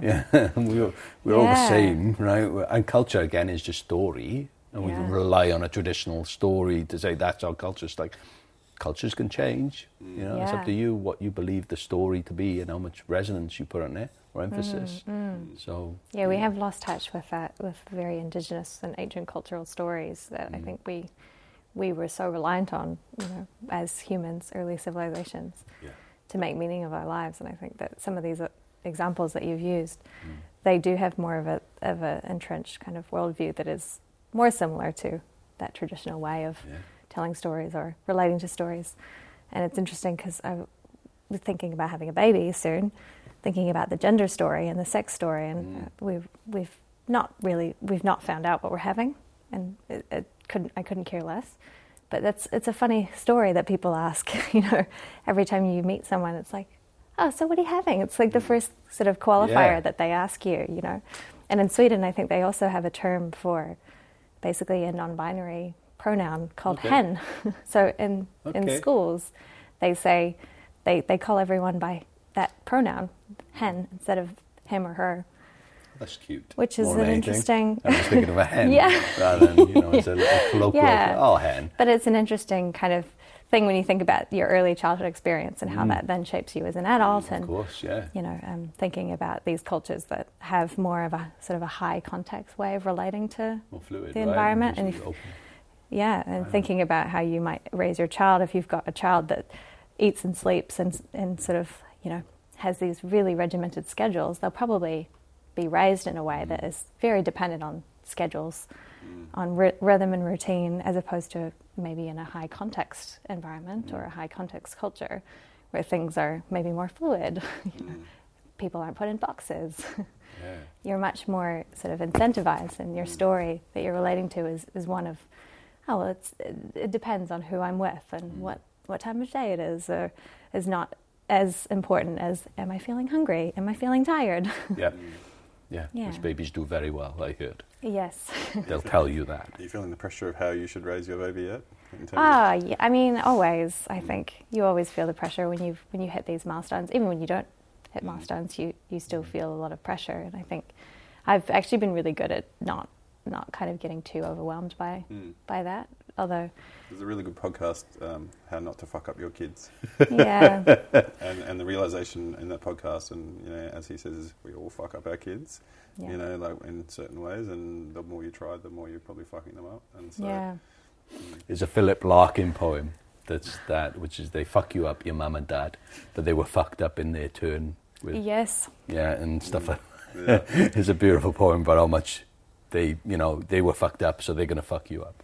Yeah. Going back to, I think, one of the first conversations that we started having around leadership and modeling the kind of leaders that you want to see in the world, or the kind of behaviors that you want to see in the world, and being a natural leader as a result of that, I think is really applicable to parenthood. It's like, I think that's probably one of the biggest areas in your life you can be a leader. And that's something that I think not enough people realize, is that relationship that they have with their child, and how they model dynamics is really critical for their child's development, and obviously that's going to have a huge impact on the world, you know. Yeah, you're shaping a little human. Yeah, a really destructive creature. Or constructive. Or constructive, yeah. You know, The you might have a optimist. baby who solves cancer right there. Yeah. Think about that. That's weird. It's wonderful. Yeah, but not buying into that pressure too, I think, as well. You know, I don't know if you had this sense when you were a child, when you sort of thought about what you wanted to do with your life, and just became a little bit overwhelming, you know, and it's easy just to pick the constantly. things that sounded cool, like astronaut or firefighter, or, you know, and then thinking about the actual career path to get into that, or what that means from a kind of a full context perspective. It's like a volunteer firefighter versus, you know, going to space. Like, how many people actually get to go to space? Not many. I mean, more and more as the private space That's more about market imagination, develops. right? But yeah, And fostering that in younger humans. Totally. About exploration, being curious about what would it be in skate. I'm going to make a mask now. I'm going to float around, pretend and stuff. And they enact things to counter their reality, and that's how they figure out their reality. But I think that's your job as a parent, is to be able to foster, is to be able to like help them continue to have that imagination for as long as possible, because ultimately as we become older, you lose that ability, and then you feel trapped, and you know, you feel like I can't change my job now, or I can't be an astronaut now, or I can't do these things now, and I see it all the time. People that are courageous enough to like go back to actually what they wanted to do, you know. And go back to school or something, right? And change their whole career. I was going to say, how many people come back to you again and again, career change wise? All or the time. Well, if I'll often ask people, just to get a bit more of a sense when I'm interviewing them, a bit more of a sense of their character and their sort of person, is like, what would you actually want to do if you could choose any job, you know? And some of the things that I hear as, you know, phenomenal, you know, but a lot of people just don't do it, or they'll a career contractor because they need the money and they want to do all these things but they can't, and the likes. And so I think that's our job as parents, you know, is to, as long as you possibly can, let your child believe that they can do anything that they want, you know, but give them the realization that it's hard, you know, to get there, and you've got to expose them to as much as or as little as they want, you know, like expose them to things so that they can try it and see what they like, and you know, it scares the shit out of me, you know, like my kids, you know, me putting my pressures onto them, or my you know, my decisions, my life regrets and and projections as well for them, because you think, oh, you're really good at that, you should be doing that. Yeah, and I'm really on. Like one thing I decided as a father early on, I said that I'm going to be absolutely honest with my kids, and I think that's because my parents weren't honest with me about things, you know. And so you're sort of cyclical. How they fuck me up that way, I'm going to fuck my kids up this way, right? And so I'm going to be super fucking honest, you know. And so but it's developed a really cool, trusting relationship between, especially my daughter now, who's 12, turning 13. Ugh. She can ask me anything she wants. She knows that I'm going to give her the answer, and she knows that I'm going to tell her the truth, which was awesome until she asked me about sex. Right? And then I told her, and she was like, "Holy fuck, Dad!" Yeah. But what it's done now, and what brings me joy is that she can come to me about anything, and she often does. You know, and she asks me little things, and so that's fundamentally, as a father, like what I want, and then I want to guide them and do this. But shit, am I making it up as I'm going on? Shit, yeah. You know, like, aren't we all? Yeah, but you got a foundation. It sounds like that relationship. Yeah. That's the foundation that you need. Yeah. Because then things will occur in a good way and bad, probably. Yeah. But that's life, right? Yeah, indeed. You got a good foundation. Fruits as well of your modeling. Like, you're being honest with her, and she's being honest with you, which is exactly what you want. You don't want her to lie or not tell you stuff that's going to be potentially risky for her. You hope, right? Beautiful. Going back to your mention about asking people what they would do if they could just do anything. Yeah. There's been an interesting thing that I read recently about COVID and its impact on people's careers and the big, and I think they're calling it the big unresigning or resignation across, and mainly in the US, how many people have resigned from their jobs since COVID started is phenomenal. So we're seeing a societal shift of people just going, not doing that, you know, because they're realizing when they had the lockdown or the breaks, they started to engage their creativity, pick up the curious things that they never had time to do. Now they got an excuse at their home, and they're going, nah, I don't want to, my sweat equity needs to go elsewhere. Have you seen the results of that here in New Zealand? Yeah. I've seen so many people retrain. I've seen so many people go into Dev Academy because they've always wanted to be a developer, and they're now doing it. I've seen, and I also see now, I also see it with clients when they have exits. So you'll see these software companies that get bought out. Everyone gets a lot of money out of it because of this, and you see them go, holy shit, I can now do this. You know, I can pay some money on my mortgage. You know, I've got 2 years where I don't have the stress, and I can now go and do this. And so there's that element of people that have the financial security to be able to do it. But there's also a lot of people that have just realised that, like you said before, during COVID, you know, I'm not happy, you know, and I've just started oil painting again because I've got time now, and I love being creative again. And so, I've seen that a lot. It uncovered, a lot. Have you noticed that? Yeah, actually, one of our clients is Shoe School in Newtown, and so they're the only craft shoemaking training organisation in New Zealand, and I think in Australia as well. They have people from Australia coming. Well, before COVID, they had people travel from Australia to come and learn how to make shoes, and they've just had a huge influx of people deciding that they want to make shoes. Awesome. Yeah. That's random. What have you guys done since, or what have you done since COVID? Have you taken something up? Like, has it been something that's reignited, like a passion? No, actually, other than getting pregnant. I mean, that was a big life change decision. I actually started another kind of business sort of side offering from the storytelling work that we do, which is a creative brand or creative day sprint. So it's taking a kind of a startup sprint kind of methodology and delivering creative outputs within a day. And so that was something that we developed in level 4 lockdown while we lost a bunch of work. And I just got back from a trip to Costa Rica, actually. I was on a bit of a soul searching mission and went and did some incredible psychedelics in the jungle and came out of that with like a whole nother perspective on life and connection and values and all this stuff, and realized that I didn't want to make as much money. I wanted to free up time, and created this little side offering which has gone really well. And that's the 9 to 5, right? The 9 to 5, yeah, and it's between an the experiment. Hours of 9 to 5, you do the whole sprint. Yeah. So it's designed for startups or for teams that are trying to iterate on a brand, and eventually we've done a website version, and we want to do a video version as well, Jono. But just giving people really high quality creative outputs because it's been smushed through a really condensed process.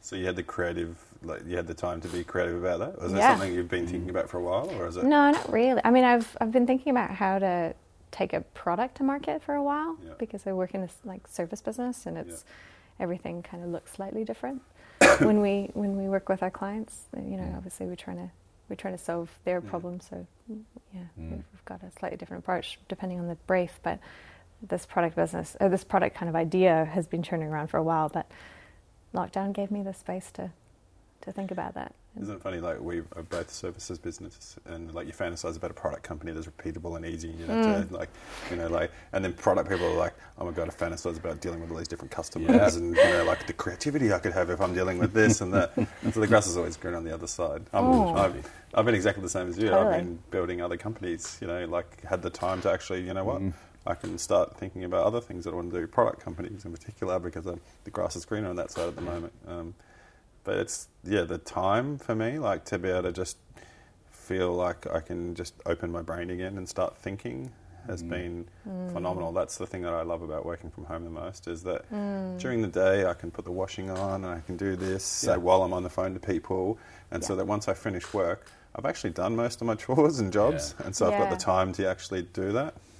But on the other hand, I don't necessarily enjoy working from home every day. I like to be around people and be creative with bouncing off other people. So I agree. I don't know if you remember, but we had a conversation like right after we went into lockdown in March last year about the joyful experience of lockdown as opposed to the sort of the sort of crisis, traumatic, panic experience that I think like all of us were experiencing at some level, but obviously more so than others.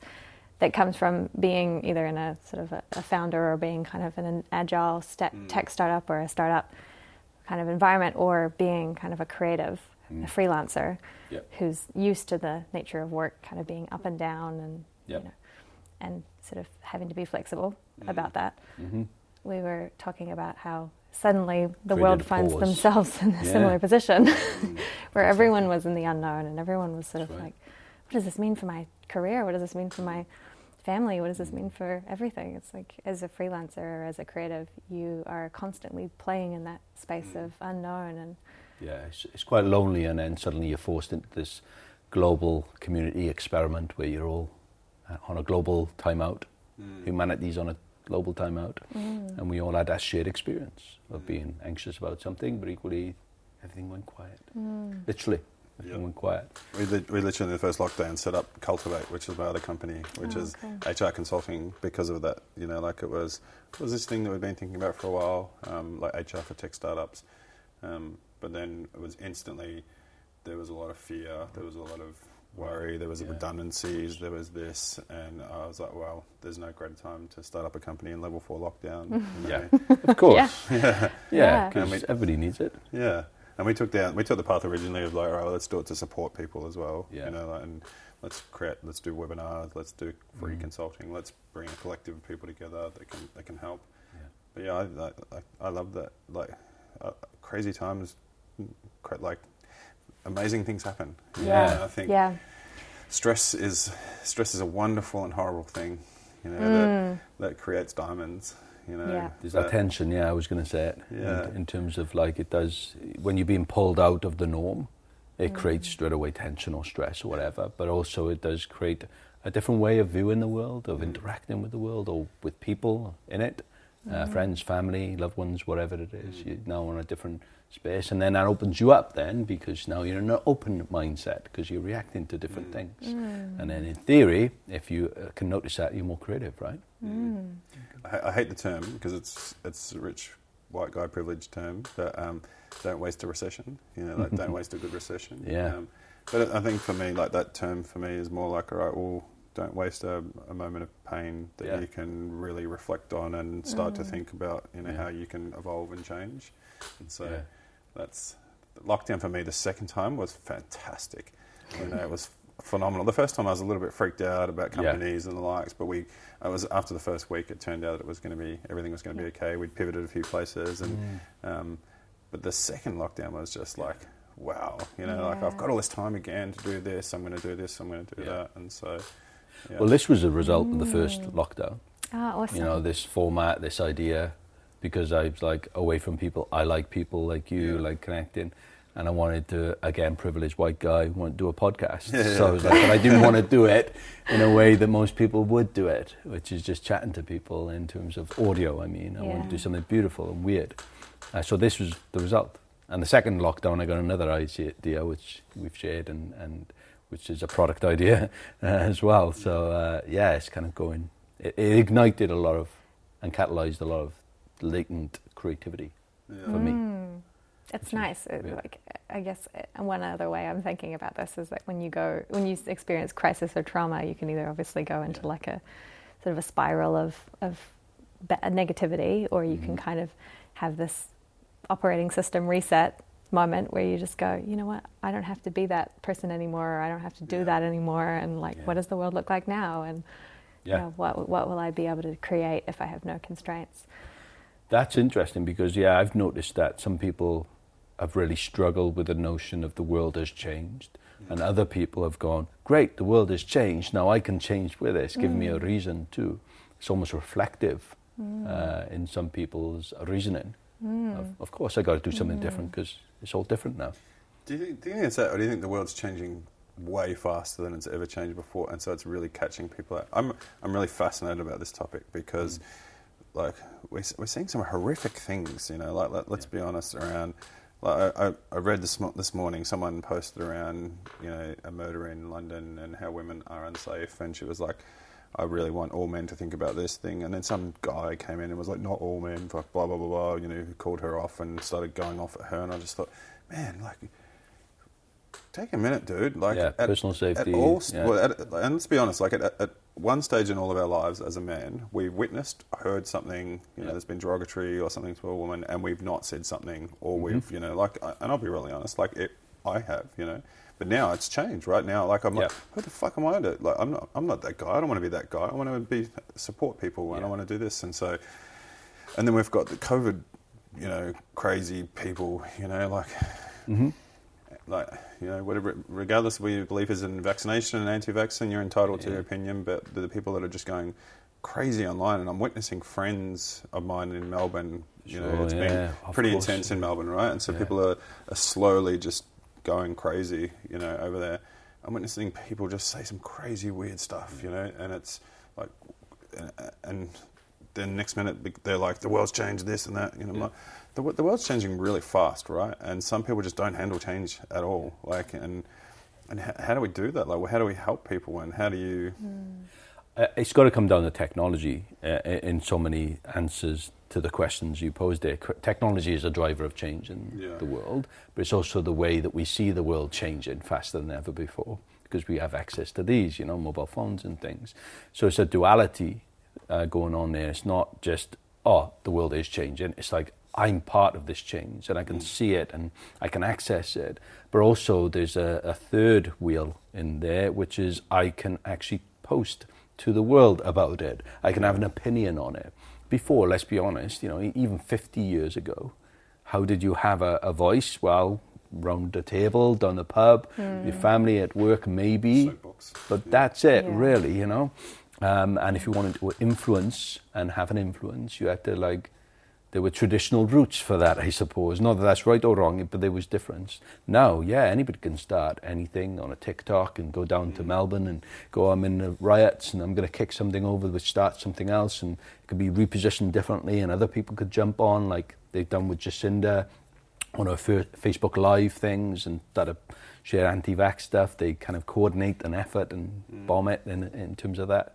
So it's mad what can be done with the technology, but it's also technology, not just the digital form, but also the distribution as well. Like, if you look at Amazon, right, and the technology that they've utilized, that's why they're so efficient operationally, and that's why they've scaled. It's just because the technology exists too, and then distribution and all that other stuff, and database.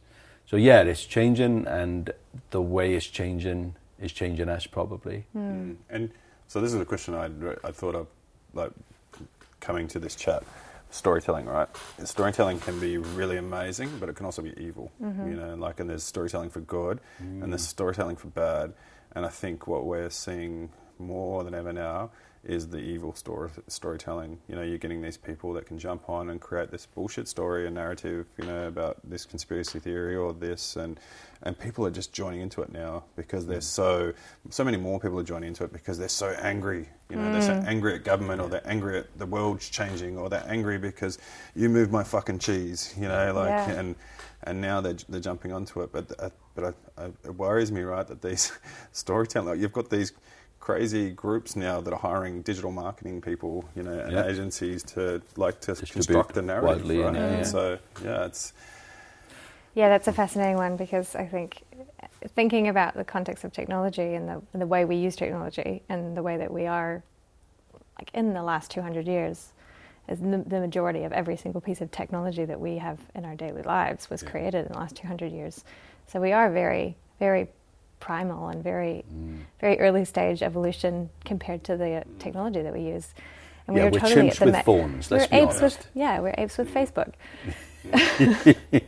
And I think that has a huge reason, or a huge factor in regards to the way that we are persuaded to think a certain way, act a certain way, and then, you know, obviously, hopefully not influence other people in that as well, but unfortunately we do, because of the technology that we have access to and the viewpoints that we wouldn't have had access to in the past. Because we've done a lot of research, and there's stuff that's come out of the UK, the Common Cause Foundation over there, that they also are a really big influencer of the workshop here in New Zealand. And they run training programs on narratives and how to construct narratives, and dealing with issues like, you know, climate change, dealing with issues like anti-vaccination, how to kind of deconstruct those narratives, and how to understand the levers that you can pull on from psychology, from neuroscience, from our brains to help kind of spread the positive or the helpful mindsets, and sort of deprioritize the unhelpful mindsets, because we are very emotionally driven creatures as humans, and we are 98% operated by our subconscious. So if we get into a vulnerable position, we can easily adopt, you know, a mindset that's going to be really unhelpful.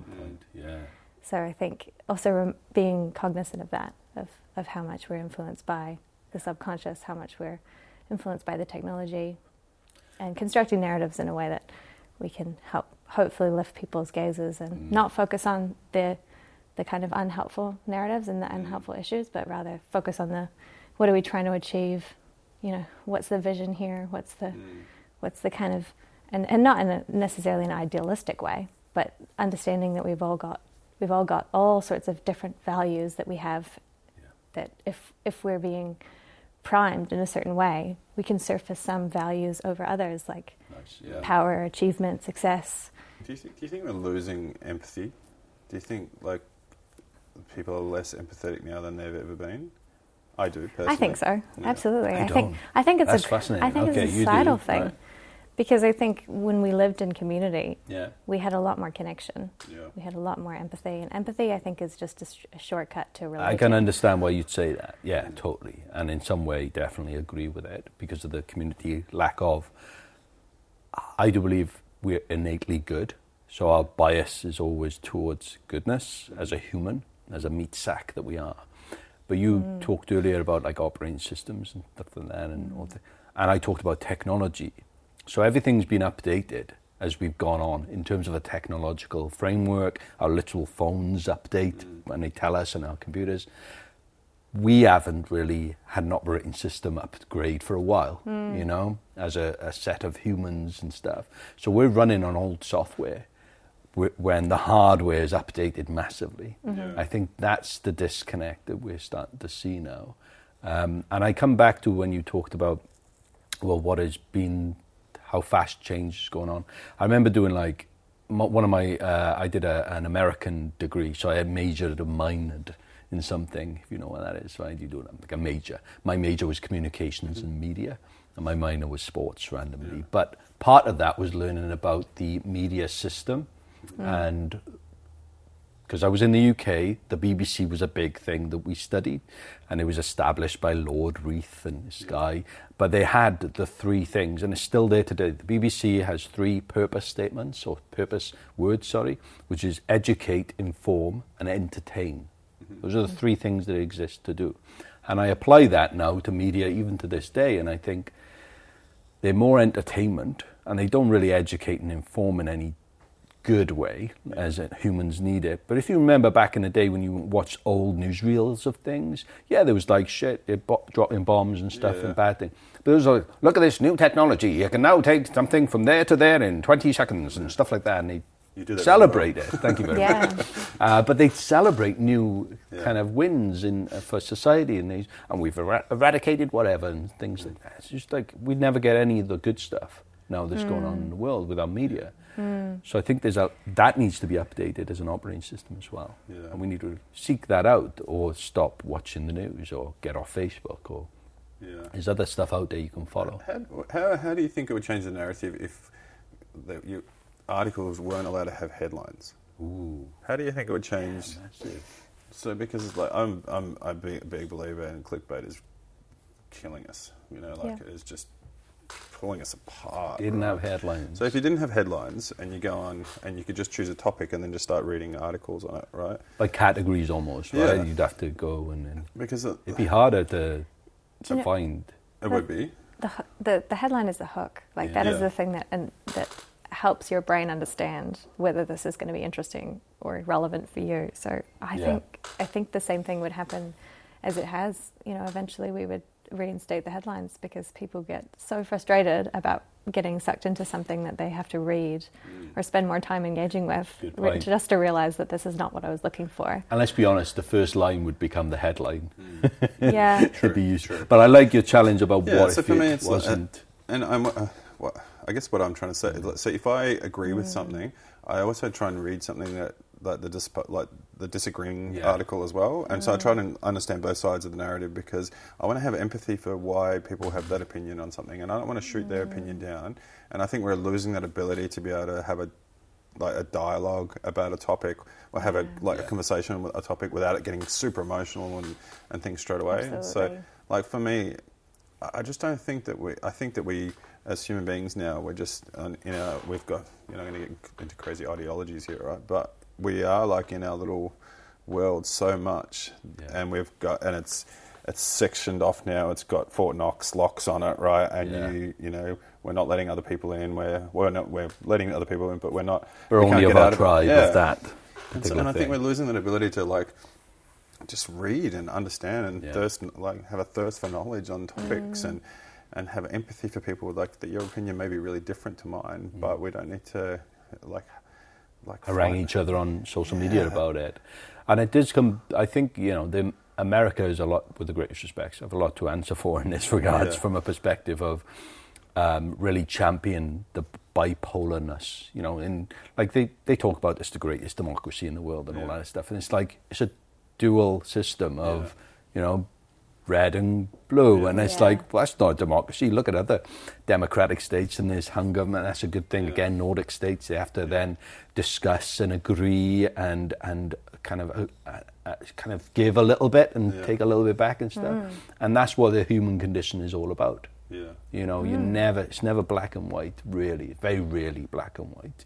So it's the greys that make it interesting, but it's the greys that give us humanity. If you look at other creatures in the world, it's very black and white. So I made a big decision a couple of years ago. I was starting to get annoyed at people online because of it was so sensationalized on either side. And I'm in terms of politics and most things, I'm centrist. I just like to watch the world go by and agree with whatever's good, right? And I'll say, yeah, that's great, I agree with that, or that's great, I agree with that, but I won't try and go down one left or right. But then I found myself going, wow, I'm angry at that and I'm going to post on that and fuck. Yeah, you're a human, right? And so I remember thinking, I've got to stop this. It's changing who I am as a person. It's making me annoyed and angry. And I don't like the direction that my life could possibly go down if I do this. And so I made the decision that I'm not going to comment ever on things on Facebook or Twitter or Instagram anymore. I'm only going to lift people up on social media. I'm only going to say, awesome job, you know, or if I see someone that needs a bit of support or love, you know, like I'll give that.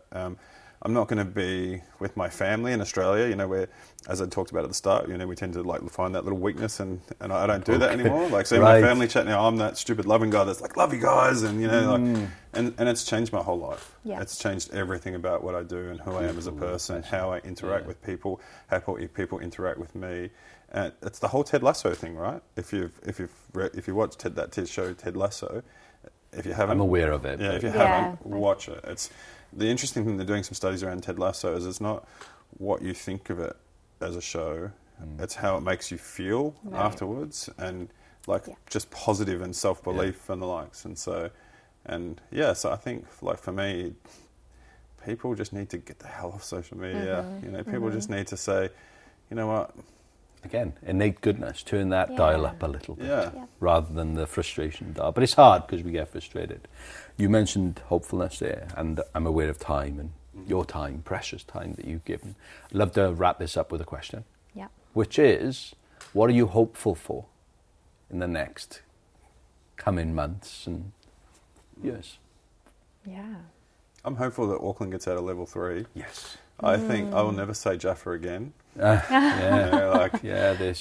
doing the hard yards for us, and they really are. Yeah, I'm hopeful for that. I'm hopeful that the world starts realising that we are all just humans, you know, and no matter what identity or ideology that you have, that we're all just amazing humans, you know, and that we get past this weird, crazy 5 to 10 years of just, you know, nastiness. Good. So that's lovely. Yeah, I'm equally hopeful for Auckland. It's a huge sacrifice, and I can't imagine being stuck in lockdown again for 7 weeks. It's so hard. And I also really resonate. I think we're, as a human species, I think we are a little sick. I think we've been pushed outside of our natural biological and physiological kind of state with the way that the world is sitting with our systems at the moment. Yeah. And I think tackling it from that perspective, like how can we heal, I think is a really healthy perspective that I'm hopeful that we can be connected to, seeing as we've been through this pandemic together as a species, and looking at the state of the world from that perspective of healing, and I think would be helpful for addressing a lot of other issues that we've got at the moment. So being kind to ourselves and to each other, that we are human, we are potentially sick, or we're experiencing some disconnect from our natural way of being, and sharing stories and sharing company and connection will help us kind of engage with some of those senses that are going to be really helpful for the future. I really like that healing. That's good. Thank you. Yeah. What about you? What are you hopeful for, DK? I'm hopeful that we'll become, we as a species, as a human species, as part of our healing, become more like Venn diagrams. We discover and uncover and delight in the overlaps, because there's more of that than separateness. You know, and the more all of us have been lucky to travel a little bit and see other parts of the world, and the more I travel, the more I see similarities between nations and cultures, or iwis or tribes, or ways of thinking and living, rather than differences. So I'm hopeful in that. Drop the mic. That was Creative Welly episode 21. I so hope you enjoyed that. I certainly did. Big shout out to David again from Flashdog Studio, hosts us for the recording of the video podcast. Please check out the video podcast, because that's where John O'Tucker's work you can see over at Empire Films is evident and on show, because Creative Welly is a unique offering to the world in terms of a beautiful video podcast. So check us out at creativewelly.com and continue to have courageous conversations with bold humans. My name's DK. It will always be. I'll catch you next time.